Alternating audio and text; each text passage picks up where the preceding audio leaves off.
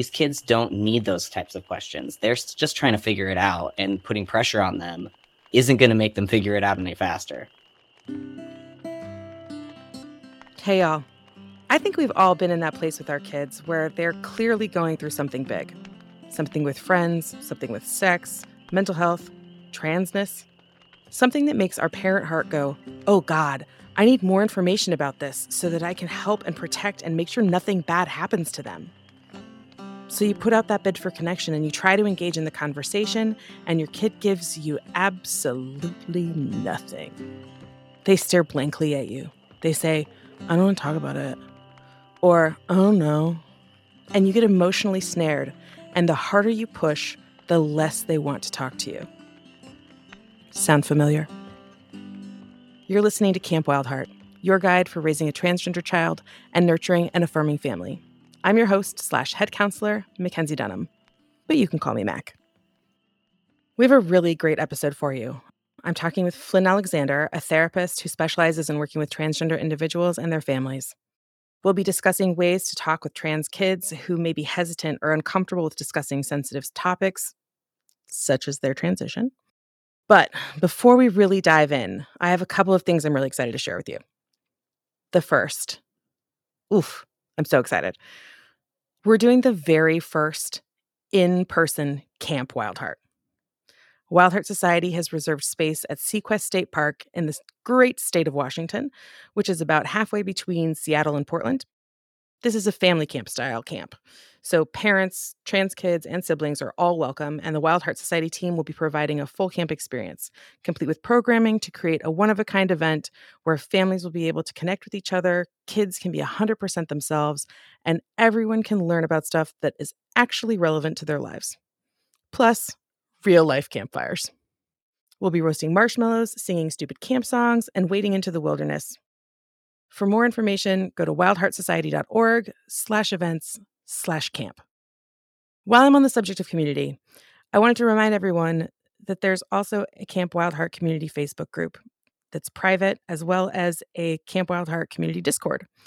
To get access to the Discord server, you'll need to email camp@wildheartsociety.org, or you can find the link on the Facebook group. To get into the Facebook group, just search Camp Wild Heart Community, fill out the questionnaire, request to join, we'll approve you. Oh, one more thing. If you're new here, like a first-time camper, or maybe you joined us in the last season or two, hit pause and go back to the start of season 1. Listen to the episodes in the order they were recorded. It makes more sense this way. This episode will be here for you when you finish binging the first 3 seasons. Okay, back to the subject at hand. Kids who won't talk. As a parent, it can be challenging to navigate these conversations and support our children in the best ways possible. But with the help of experts like Flyn, we can gain valuable insight and tools to create a safe and loving environment for our kids to express themselves. A little more on Flyn for you. Flyn's a clinical social worker. He graduated from Michigan State with his MSW. That's Master in Social Work, just in case you didn't catch that. Flyn uses he and they pronouns and is an out and proud trans man. When Flyn approached me about working at Wild Heart Society, I was like, I really do not have room to take on more people. But after spending 20 minutes with him, I was like, oh my gosh, I'm going to figure out how to do this because this guy is flippin' awesome. His energy is contagious. He's courageous, calm, funny, joyful, introspective, and a change maker.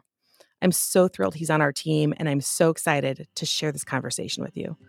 So grab a cup of coffee or tea and some marshmallows and join me and Flyn by the fire as we delve into this important topic on Camp Wild Heart. I'm Flyn. I am a therapist. I'm also a trans man, a white trans man. I've been out for since 2015, and on hormones since 2016. Top surgery, all that fun. In 2017? Oh yeah. Yeah. The day of the Women's March, I had top surgery, which was pretty exciting. Dang. Yeah. That was a fun day. Yeah. To have like gender affirming surgery on the day of the Women's March. Pretty cool. Yeah. Absolutely. Yeah. I'm also an educator and activist. I've done a lot of workshops on Trans 101. I've worked with a lot of folks trying to learn and understand what trans identity is. I came out very publicly at Clark College when I worked there. Mm-hmm. And I chose to do that. That was a conscious decision on my part because the community knew me one way and was going to have to relearn who I was a different way completely. So I made that decision, and then the institution kind of decided to take that and tokenize me with it. So that was fun. Yeah. So I learned a lot, but I did a lot of educating of cis people to the point of burnout. So I left that field and went to grad school and became a therapist, which now I get to be my own boss, which is pretty rad, and navigate institutions on my terms. So I also kind of do some contract work as a research assistant with the University of Michigan, doing trans-focused research, particularly on STIs and STI testing for trans folks, because there's a lot of work that needs to be done in that area in particular, not just for trans folks, but all folks, especially LGBTQ folks. There's a lot of discrimination happening there. So I'm seeing like the impact of the work that I do on the community, both on a micro level and a macro level as well. So I want to continue that process too. And you joined Wild Heart Society in the summer? Yeah, I think it was September. So right as the summer was coming to a close. Yeah. So one of the reasons I wanted to talk to you specifically, like as I was thinking about like who can I do this episode with, I'm like, I'm gonna talk to Flyn, and mainly because I just like talking to you, and I feel like when we have conversations, like they're really good conversations, but I really like the way that your brain works and how you think things through and like see things from multiple perspectives. And so I thought, well, one, we're gonna have fun, and two, you're gonna have a lot to say, and so I went to the listeners to find our topics, which is, I think, the funnest way to go about it, because we aren't doing this for our own amusement. Right. Well, way to be social worky with it too. I'm a social worker at my core. Yep. I can't undo it. Can't change it. Can't turn it off. Nope. We're going to talk about a couple of different things probably, but the first thing we're going to talk about is we had a question from a listener that is about something I hear a lot in my office as well. So I thought this would be relevant. So your kid comes out as trans. They tell you they dropped this bomb, but then they don't want to talk about it, or they don't have answers to questions that you think they should have, or they just go dark. Like they just go silent and they don't tell you anything. And then sometimes the only thing they'll tell you is, and I want testosterone and I want hormones. Right. And then when you try and ask them questions, they're like, they give you nothing. As I have heard this from many parents over the years, I thought it would be a decent place to start. And I see it a lot too with clients and their parents. Like, so in my practice, parents will bring their kids to me, like, because they are like, oh wait, my kid won't talk about this, but maybe they'll talk to you about this. And even with me, they won't. They don't want to talk about it because it's a very intimate thing, your own gender, and they're still figuring it out. And it can feel like being interrogated sometimes. Yeah. And I think oftentimes parents will launch in with questions that they don't know the answers to. And since it's such a vulnerable thing to like declare this is who I am, and then you're asking me questions I don't know the answers to, it like can really shake up a lot of like, you don't believe me, I need to prove it to you, this sort of unhealthy internal dialogue about just having to prove it. Yeah, justifying themselves. Yeah. Being Definitely. trans enough. Which I put that in air quotes for people who can see me, which is only fun. And the being trans enough concept is a very real concept that trans people feel across the gender spectrum, and from different entities. They can feel it from therapists, they can feel it from parents, they can feel it from friends, they can feel it from doctors, they can feel it from themselves. Other trans people too. Other trans people for sure. Yeah. Which is especially cool. And I think that's another thing that people don't, I don't want to get too far into the weeds here, but like that people don't understand about every person's gender story is different. Every trans experience is different. And there may be similarities, but there's also going to be a lot of differences and a lot of you experienced this, I experienced this. And when we do the comparing of gender stories, especially if we've got like something we are measuring things up against, right? It really like quickly gets, well, when I was watching I Am Jazz, this is what Jazz experienced, and you don't experience that, or we didn't see this when you were little. So how does that mean? What does that mean? Like, I'd missed it as a parent. Like, if you feel like you've missed something about your child. I hear that a lot from parents, right? Like, there's a lot of, I was prepared for gay. Yeah. But definitely. not. I heard that one big time. But see, now my parents are like, I have a trans sister. And so my parents have both a trans son and a trans daughter. Ooh, twofer. Yeah, definitely. So for them, it's like they saw me and now they see me and they talk about this. It's a joke in our family that, like, of course it was obvious for Flynn, but it wasn't obvious for Jewel. And that makes a lot of sense because she is a trans woman and she tried to hyper-masculinize herself to kind of hide it from herself. It's very different. I was allowed to be a tomboy. She wasn't allowed to wear dresses and makeup and that sort of thing. She had to do it in secrecy. So there's complexities to this that I think a lot of parents don't really have the tools to recognize. Yeah, I think you're spot on about that, particularly about girls. And it's really common for trans women to come out in adulthood for a lot of this reason and later in adolescence. And for parents to be really confused. But the really confused thing, like the parents experience, right? It is a lot of the, like, I'm trying to put the pieces of your life together in a story that makes sense. And I don't know how we ended up with your trans. I'll just say about, like, I was ready for gay. I wasn't ready for trans.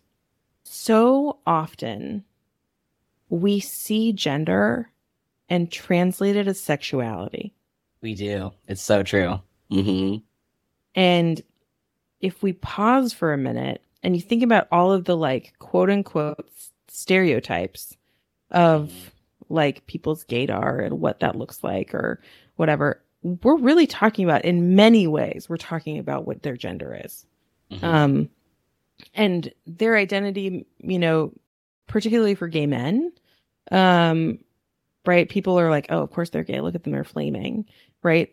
But a lot of gay men will, like, use female pronouns or, like, talk about how they're going to lunch with the girl, and really do a lot of gender play that doesn't really get acknowledged or discussed because it gets wrapped up into the idea of their sexuality, but it has nothing to do with their sexuality. Exactly. And then it's like we make these assumptions that gay people are all flamboyant when it's like, no, there are cis gay men who are mask for mask, which is a huge joke now in the community. Like, this hyper masculinity in the gay community, we're like, no femmes. They don't want feminine men. Right. And so you see this gender thread throughout cis gay culture too. Absolutely. And so I think that when we look at, like, our kids and we look at their childhoods and we're trying to make sense of the gender story that they're telling us that they've experienced, the very first thing I always try and encourage parents to do is to believe whatever their kid is telling them. Definitely. And so often what their kid is telling them doesn't match up with the story that the parent has in their head about what their kid's experience was like. And it's really common for me to do a lot of work with parents around, like, unenmeshing. Or there's got to be a clinical term for unenmeshment. But like, probably. I'm sure there is, but, like, recognizing, like, my witnessing of my child's experience is not the same of me knowing as my child's experience. Absolutely. And I think it can be helpful too for adults, cisgender adults, to really look at their own gender story, right? Instead of obsessing over your child's gender story and how it doesn't match your narrative, but go back and look at your own, right? Think about back to your own childhood and what gender meant to you then, and how you were read by people, what that was like. That's kind of what I used to do when I would facilitate workshops. Was I would do an activity using the gender unicorn to kind of help folks go through, because a lot of cis folks haven't taken the time to think about their own gender or their gender expression or what that means for them. And so that can really open up some of that perspective for them. When kids are shut down about having these conversations around gender, I think one of the other questions that I also ask is like, what is the culture of talking about gender like in your home? Right? Because typically, like, they don't talk about it. And that sort of lives right in that same world of like, parents, this is your opportunity to like do your own stuff first and to spend time with your own self, dealing with your own things, looking at your own gender journey. And so many times, I literally don't think it's ever happened where I've said, have you ever looked at your own gender journey? And parents are like, oh yeah, I did that. I doubt it, unless maybe they're trans too. Right.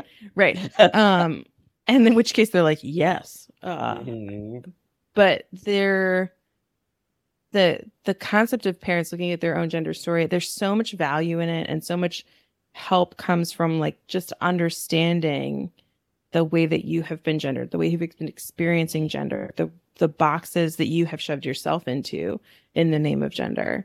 What would your life have been like had you had access to different parts of the world that you didn't have access to based on your gender? What does it mean to be your gender? What have you been told it means? What are examples of how that is not true? And like really digging into it. I have parents write their own gender journeys all the time. They come back and they're like, this was really surprising. Yeah. It's so interesting too, because like cis women tend to have more access to embracing this conversation and looking at their gender because of the experience of being a woman in our society. Right. And they can support the fathers in the situation who have a harder time accessing this stuff, because although there are great examples, we talk a lot about toxic masculinity, but what does it mean? And what do we mean when we talk about that? So there's a lot of areas that cis folks could benefit from looking at their own experiences. Yeah. I say it over and over and over again. I think in like every episode of this season, because this is going to be like the first episode of the season, but it'll be like the last episode I've recorded this season. And I think in every single episode I talk about at some point, like, the patriarchy hurts cis men just as much as it hurts cis women and trans people. Like there's so much damage that are done to cis men by the patriarchy, and the vast majority of it comes in the form of toxic masculinity and all of the nuance that is folded up into that phrase. And when people really take a look at how that has affected them, it's a game changer. And there's a lot of grieving that happens. A lot of grieving. Yeah. It can be traumatic. It can be hard to look back at that, because it can reveal certain things or bring up things that we don't remember about our experiences. Yeah. For good reason. Self-protection. Yeah. Yeah. I'm thinking back to the question at hand, right? Which is like, what do I do when my kid shuts down? My first question is, what's the culture of talking about hard things in your family anyway? Right? Like, let's start there. Is it weird that you'd be having this conversation that's about this scary, hard subject? Can we first acknowledge that it's a scary, hard subject? Yeah. Can we talk about vulnerability first? Can we talk about, like, it's okay to be uncomfortable? What groundwork have you done to make it so that this is a safe place to have a conversation? Right. It's such a vulnerable conversation itself. And so if there's no base to have vulnerable conversations about other things, that can be a pretty good gauge of why this is happening, why kiddos not opening up more, feeling comfortable to do that. Yeah. And sometimes it can also just be the saying it. Sometimes just saying it is the first step for a kid, and that takes a lot of the pressure off for them. And so then they're not as worried about it anymore. They don't want to talk about it because it's not as big of a deal. For a lot of kids, particularly in this generation of like new the baby trans kids, there's like an attitude a lot of the times of like, that's just my gender. I don't Mhm. want every conversation we have to be about my gender. I'm still the same person. I just like, there's just this other information you have about me now that was always there but is now explicit. When a kid comes out, like there's like this like sometimes, a lot of the time, right, this tension that they've been holding in their bodies, Yeah. right? And they come out and they tell you, and it's like Relaxing, yeah. releasing of the tension. Yeah. And then you come in with questions and it's like, oh, the tension is back. Yep. Um, I don't want the tension. I just got rid of it. I'd like to just stay away. Yeah. And they'll just like turtle on you. The other thing that keeps popping into my head that I'd be thinking, like, say it. So many trans kids are neurodivergent in some way. Yes. And coming at a neurodivergent person with a bunch of questions and intense emotion is a recipe for them to not talk to you. Exactly. It really, really is. Immediately interrogating them. And I get it. It's like the desire to understand. The intention is good. This is another example of intent versus impact. Parents have the best intentions, but the impact is just not hitting where they want it to necessarily, or where their kids want it to. Yeah. I think one of the best things you can do as a parent is to give them permission to not talk about it right now if they don't want to. And maintain that opening stance with their kids. Yeah. Totally agree. And I think that if you want to have conversations about gender with your kid, talking about your own gender experience, because you're doing that dive into your own gender story, is a good opening. Definitely. The other advice that makes me think of a really important piece of advice: using that term cisgender for yourself. Yeah, your kid is going to hear that and be like, "What? My parents just referred to themselves as cisgender." Like they're going to feel seen in a way that, like, I don't think cis people can fully understand. No, it's a very clear indicator. Like, you recognize that the gender universe exists. You've done a little bit of educating yourself. You've done a little bit of reading. You've listened to a podcast or two. And like, it sends a message to this kid like, oh, okay. This might go okay. Yep. I also want to mention about this particular topic. Trans people, all trans people, are much more the expert on themselves than they are on the expert of transness. Yes, absolutely. And so if you come asking your kid a bunch of questions about like gender theory, they're not going to know the answer to that. No, they're not. Maybe not until they go to college and take some classes and actually learn gender theory. I think the other thing is, like, you really, when you're asking your kid questions about like gender or their gender experience, doing it in a way that's like comes from the lens of, oh, I see it, as opposed to I don't see it. Yes. Right. Absolutely. Validating it, even if you didn't see it when they were little. Yeah. Right. Nope. That going back to my sister, she gets really annoyed when we when we joke about our stories, because it annoys her that nobody saw it. And so I validate her because I'm like, I saw it. Right. Even if we don't see it, we have to validate that that's the experience that they're having. Yeah. Gosh, I bet it's really difficult for your sister. That would really add to this feeling of invisibility and not trans enoughness.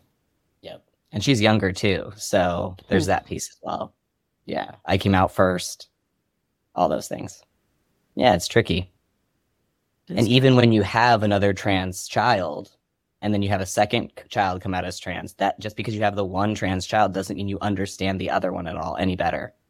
Right? Like you were saying earlier, these journeys are totally different. Her identity is very different than mine. And we experience gender very differently. And so we have to acknowledge those differences. Also, I think when we think about like, oh, I'm going to make a general statement here, and you're going to have to tell me that I'm wrong if I'm wrong.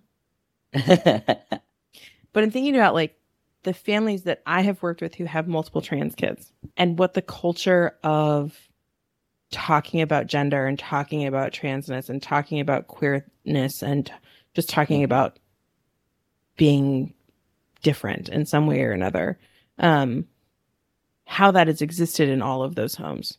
Yeah. Mm-hmm. And I wouldn't necessarily like they don't. It's not like they encouraged their kids to be trans in some way or another, but they gave permission for their kids to be who they are. Yes. Mm-hmm. I would say that tracks with my story with my sister because I came out first, and in a sense, watching me go through it showed her that it was possible. That like that she could tell the family, that she could tell us. And I think for her, it being so like such a different experience than it was for me, and me having all this male privilege now with showing up to the house with a beard and a deep voice and all that, she was like, wait a minute. And so it changed the way my family talks about gender. And I think that being able to have those conversations more helped her feel safer. Right. So I see where you're going with that. And it definitely tracks for my story. Okay. Realistically, tangible things. If a family comes in and they're like, this is Sarah and she came out as trans and now she won't talk to us about these things. Flynn, what do you find the odds are that Sarah's going to talk to you about those things? Pretty slim. Yeah. Pretty slim. Yep. I would say the same thing. If your kid is not chatty about their gender with you, it's probably going to mean that they're also not at least immediately chatty with us about their gender.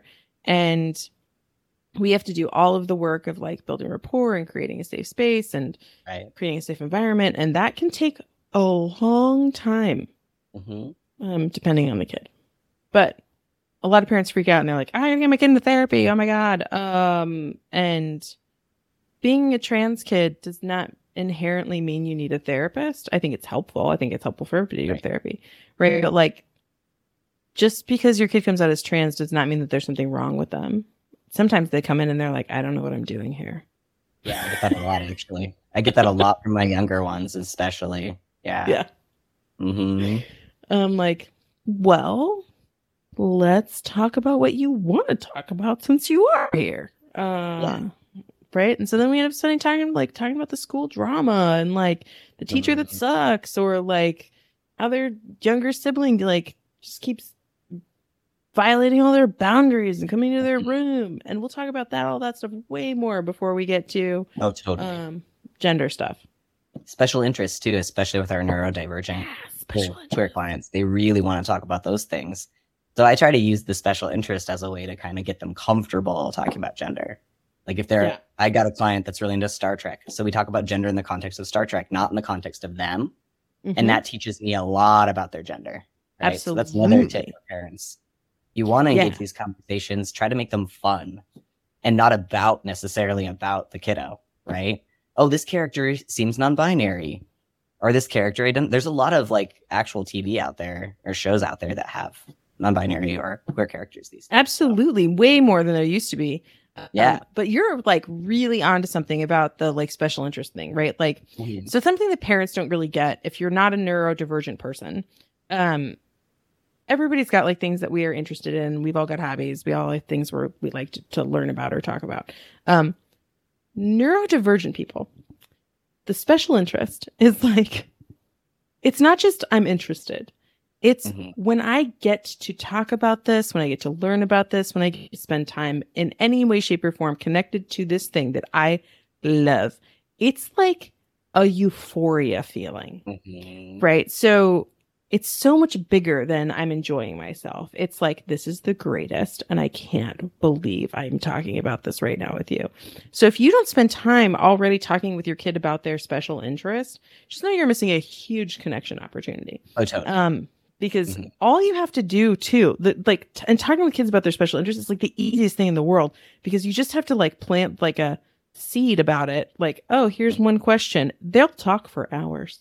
Yeah, they really will. It is such an entry point to just developing a pattern of like talking. Right. you can just like have lots of conversations about things that they're super interested in. Taking an interest in them beyond just this one thing really matters. And like you said, using the special interest to then talk about gender constructs or gender concepts or like getting curious about it, I think is really what it is. Curiosity goes a long way, right? And not like curiosity that's invades their privacy, but just like a very gentle curiosity, right? It's a delicate balance because again, we don't want to interrogate them, but we also want to encourage them to feel like it's safe for them to share. It's safe for them to explore this with us. Yeah. I have a neurodivergent kid who recently came out as non-binary. Very exciting. Oh, awesome. Congratulations. Well, thank you very much.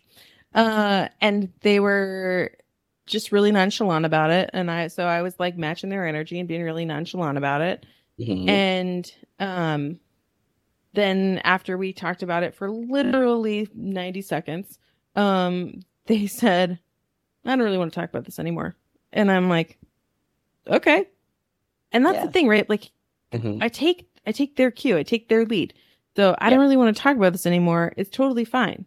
And and I said, great, what do you want to talk about? And then my kid is super into Roblox and super into Fortnite and Minecraft. And I will tell you that one of the very clear indicators this I'm going to come out as something was definitely, I knew this was happening. And a lot of the time I knew, or a lot of the clues that I got about their gender came through the avatars that they made for their characters in these video games. And I was like, oh, that's an interesting choice that you made for that avatar, you know, like for that character. And they're like, oh yeah, I really like this or I really like that. And we'll let them just like talk about like the things that they're super into. Right. So when they came out, one of the questions that I asked was that I assumed was going to be like the clear path of like, this is the one thing that they don't have. And that was like clothes that they could express themselves in that looked anything like the avatars. Right. Right. And they already have long hair. They already have like been doing this sort of like soft gender play. But I was like, hey, you know that one avatar that's got like this like sort of like long black skirt thing that kind of flows? And they were like, yeah. And I was like, yeah, would you ever want something like that? And they were like, yeah, I mean, to wear to school? And I was like, I don't know, just to have. Like, I don't know. Yes. You know, and they were like, I don't think I would wear it to school. I don't think people would understand at school, but I definitely think that I would like some skirts. I mean, that was it. Look at that. That's amazing. Right? And I was like, cool. All right. Do you want, and then I was like, do you want me to just get some for you? Do you want to like look for the ones that are like that? Or do you care? And they were like, you know, it's really about the fabric. Because they're neurodivergent and fabric is very important. And so then that led to this like, okay, so it sounds like what we really need to do is go to the fabric store. You pick out the fabric that feels good, and then I will sew you some skirts. And they were like, yeah, that sounds great. That's awesome. Wow. And all of that after, I don't want to talk about this anymore. Yep. So they say they don't want to talk about this, but once you meet them where they're at on their terms, then they're able to engage. That totally makes sense to me, right? Yeah. That's a brilliant approach. And I like that you said that you match their energy. I think it's really important to always try to match our kids' energy, even if it's not a topic like this, but especially when like they're bringing something to you that's really vulnerable, like their gender. Yeah. And then when I was done with the conversation, I said, all right, cool. Well, I'll talk to you later. Sounds good, right? Or sound okay? And, and they're like, yeah. And I'm like, cool. I really like talking to you. And that was it. And that was it. It wasn't a big deal. Didn't have to be made into a big deal either. It's so important. I think it's important to recognize that we have our own responses, right? But like, we don't necessarily have to share that response with our children and we need to give ourselves time to process before we do that. Yeah. And decide if it's even relevant to share that with them. Right. Why am I speaking? Or why am I talking? This is when I tell parents all the time, wait, why am I talking? I love that. And I really encourage parents to think about that. If I am talking to my kid about this, why am I talking to them about it? Is it something, am I trying to get information? And if so, can I get the information from another source? Because my child shouldn't be the educator to me about this. My child can educate me about them, but they shouldn't be my educator about transness. That's what books are for. And podcasts and things like that. But why am I talking is a really, really helpful way to remember, like, what's my intention in this conversation with my kid? And am I investing or am I withdrawing the foundational funds of our relationship in it? Like, it's okay to have doubts, but do our kids need to hear those doubts? That's part of your process as a parent, not necessarily relevant for your kid to hear, and almost even harmful in many cases. Mm-hmm. Yeah. Those are what we call inside thoughts. Yep. Those stay inside. And a lot of those, like, this doesn't make sense. I don't get it. Those are great to bring to PFLAG. They're great to bring to your friends, to your partner, but not to your kid. Like, exactly. It's not appropriate. It's not your kid's job to make it make sense. Exactly. So taking your time, going slow, letting them be themselves, and just, like, every now and then my kid will do something that really feels very authentic to who they are, right? And sometimes it has to do with gender, sometimes it doesn't. But I just always really like to point out, like, I just love it when you're like, I can really see you shine through what you're doing, you know, and sort of give, like, this is good. I feel good.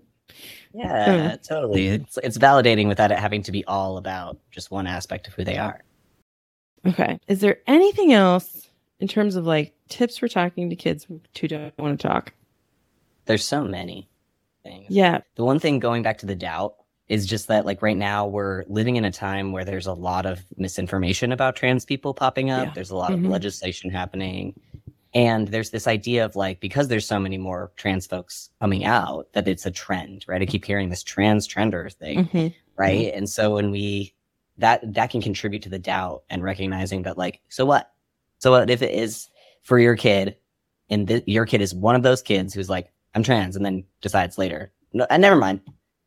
Is it a big deal, right? In the grand scheme of things, letting them explore it and not panicking based on the information that we're getting from sources that are kind of actually questionable.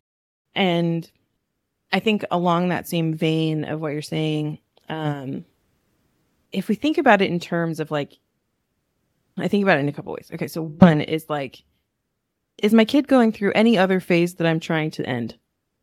Right. Ooh, that's a great one. Mm-hmm. The answer is no. Mm-hmm. There are plenty of phases my kids have gone through that I'm like, this is annoying. But I don't try and end their phase necessarily. I recognize it as part of their development, and we move through it. The other is when we make it really hard and a kid has to, like, fight their parent to believe them. Like, when we have to fight to be believed, it feels so awful to have to fight to be believed. But then it feels even more awful to then have to be like, it's just so damaging to your relationship with your kid. Yeah. It feels like a power play. It feels like a power struggle. And kids should have the ability and the freedom to explore who they are, what they're about. And they should be able to come to you and say, I think this, and then later come back and be like, that thing I said was dumb. That's okay. Yeah, that should be normalized. We want them to be able to say, I was wrong about something. And so, like, that's a key skill in adulthood. And so they need to be able to have the space and the permission to be able to work through whatever their story is. And whatever their story is, I encourage you to believe them. Whatever they say is true at that moment, right? Yep. My kid could come to me 2 years from now, 3 years from now, and be like, so it turns out I'm just a dude. And I would be like, cool. If that changes again, let me know. Exactly. And trusting them, right? It's so important. You can damage the trust forever if you don't give them the benefit of the doubt. And just trusting them to know themselves, because they know themselves better than you know them as a parent, right?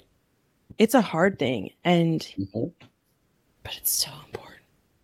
Well, and there's so much power in really parents, like if there's anything they take away from this, exploring your own gender journey really is a great place to start, right? And it's just so important to really examine your own experience with gender and how that has shaped you. Because cis folks don't take as much time doing that. Because we don't have to. Thanks, privilege. Exactly. Yeah. And this is something that consumes trans people. Like especially as the more closer I came to coming out, and then once like I was debating hormones, once I made these decisions, like it's already consuming my brain and my process. Like I don't need questions from other people, right? Like these kids don't need those types of questions. They're just trying to figure it out, and putting pressure on them isn't going to make them figure it out any faster. Yeah. I had one kid, I think we heard from a mom, and she was talking about how her kid told her, I need your help to figure out so many things. My gender is not one of them. Yes. Like, that's beautiful. How to drive a car is one of them. How to navigate the situation at school is one of them. How to do all these different things. But I know who I am. Kids come to us for support when they need the support. They come to us with questions when they have questions. And there's more access to information now with the internet and communities online. A lot of trans people use the internet for community because it feels safer, and they can find people with like-minded interests who are also trans, right? Kind of broadens the ability to create community. So they're not alone necessarily, right? There's different ways that they can build community and find the resources they're looking for and the support they're looking for. I will say that sometimes I hear parents use that as a reason why it's not real. Oh, yeah, right. That's true. Like they spend too much time on the internet. I just think like your kid learning about transness on the internet does not make your kid trans, right? Like if something resonates with somebody, we learn more about it. We go deeper into it, figure out like, oh, okay. And the number one thing I hear from kids all the time is I have known all along, or I have known from a very young age, or I've known from like middle elementary school that like there was something about me that did not match the other girls in my grade, or my peers were not. I was clearly different in some way. I didn't know what it was. And then I finally found on the internet this person who was talking about transness. And it was the first time where something went, there's a name for it. Right. And the sort of like euphoria of feeling understood and seen. And then that's when the like, I'm going to find more about this. Right. So cisgender people do not watch videos about trans people and go, oh my God, I think I'm trans. Exactly. That thought wouldn't occur to a cisgender person. That's not an experience they have. Exactly. So that makes me think of just like the reality is that if you're cisgender, you're not going to understand what transness is like, period. You're just not. And like you have to accept that your kid is the expert, because there's no possible way you could ever understand what they're going through. But the closest you could get possible to understanding it is by examining your own gender journey. Yep. Absolutely. Yeah. Well, I think we've given people a lot to think about. We sure have. Thanks for joining us for Campfire today. I hope this conversation with Flyn has provided you with valuable insights and tools to create a safe and supportive space for your kids to talk and express themselves. Remember, navigating difficult conversations with our children can be challenging, but it's important to approach these conversations with love, empathy, and an open mind. We encourage you to continue to educate yourself and seek resources to better understand your child's experience and needs. If you have questions or comments, please don't hesitate to reach out to us. We're on Facebook as Wild Heart Society, and we are on Instagram as wild.heart.society. We've got that private group I told you about before, the Camp Wild Heart community on Facebook. And you can also email us directly at camp@wildheartsociety.org. And I will respond to those emails myself. Also, if you're looking for someone for your family to work with, Wild Heart Society offers a wide range of services, from individual and group therapy to community events and family gender transition coaching. We'd love to hear from you and continue the conversation. All of us here at Camp Wild Heart, listeners and counselors, are here to support you. So don't be a stranger. The topic of this episode came straight from the Camp Wild Heart community. I'm so grateful for you for asking these questions. One person asked, but it quickly became evident that they were not the only one who needed this episode. Also, thanks to Flyn for sharing their time, skills, and energy with us, and for just being an all-around awesome human.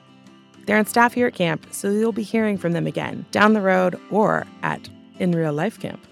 Thanks again for showing up, here and for your kids. Be sure to subscribe for free to the podcast so you don't miss future campfires, and give us a rating. Rating the podcast helps other people find us, and we want to make sure that anyone who needs us knows that there's a bunk for them at Camp Wild Heart.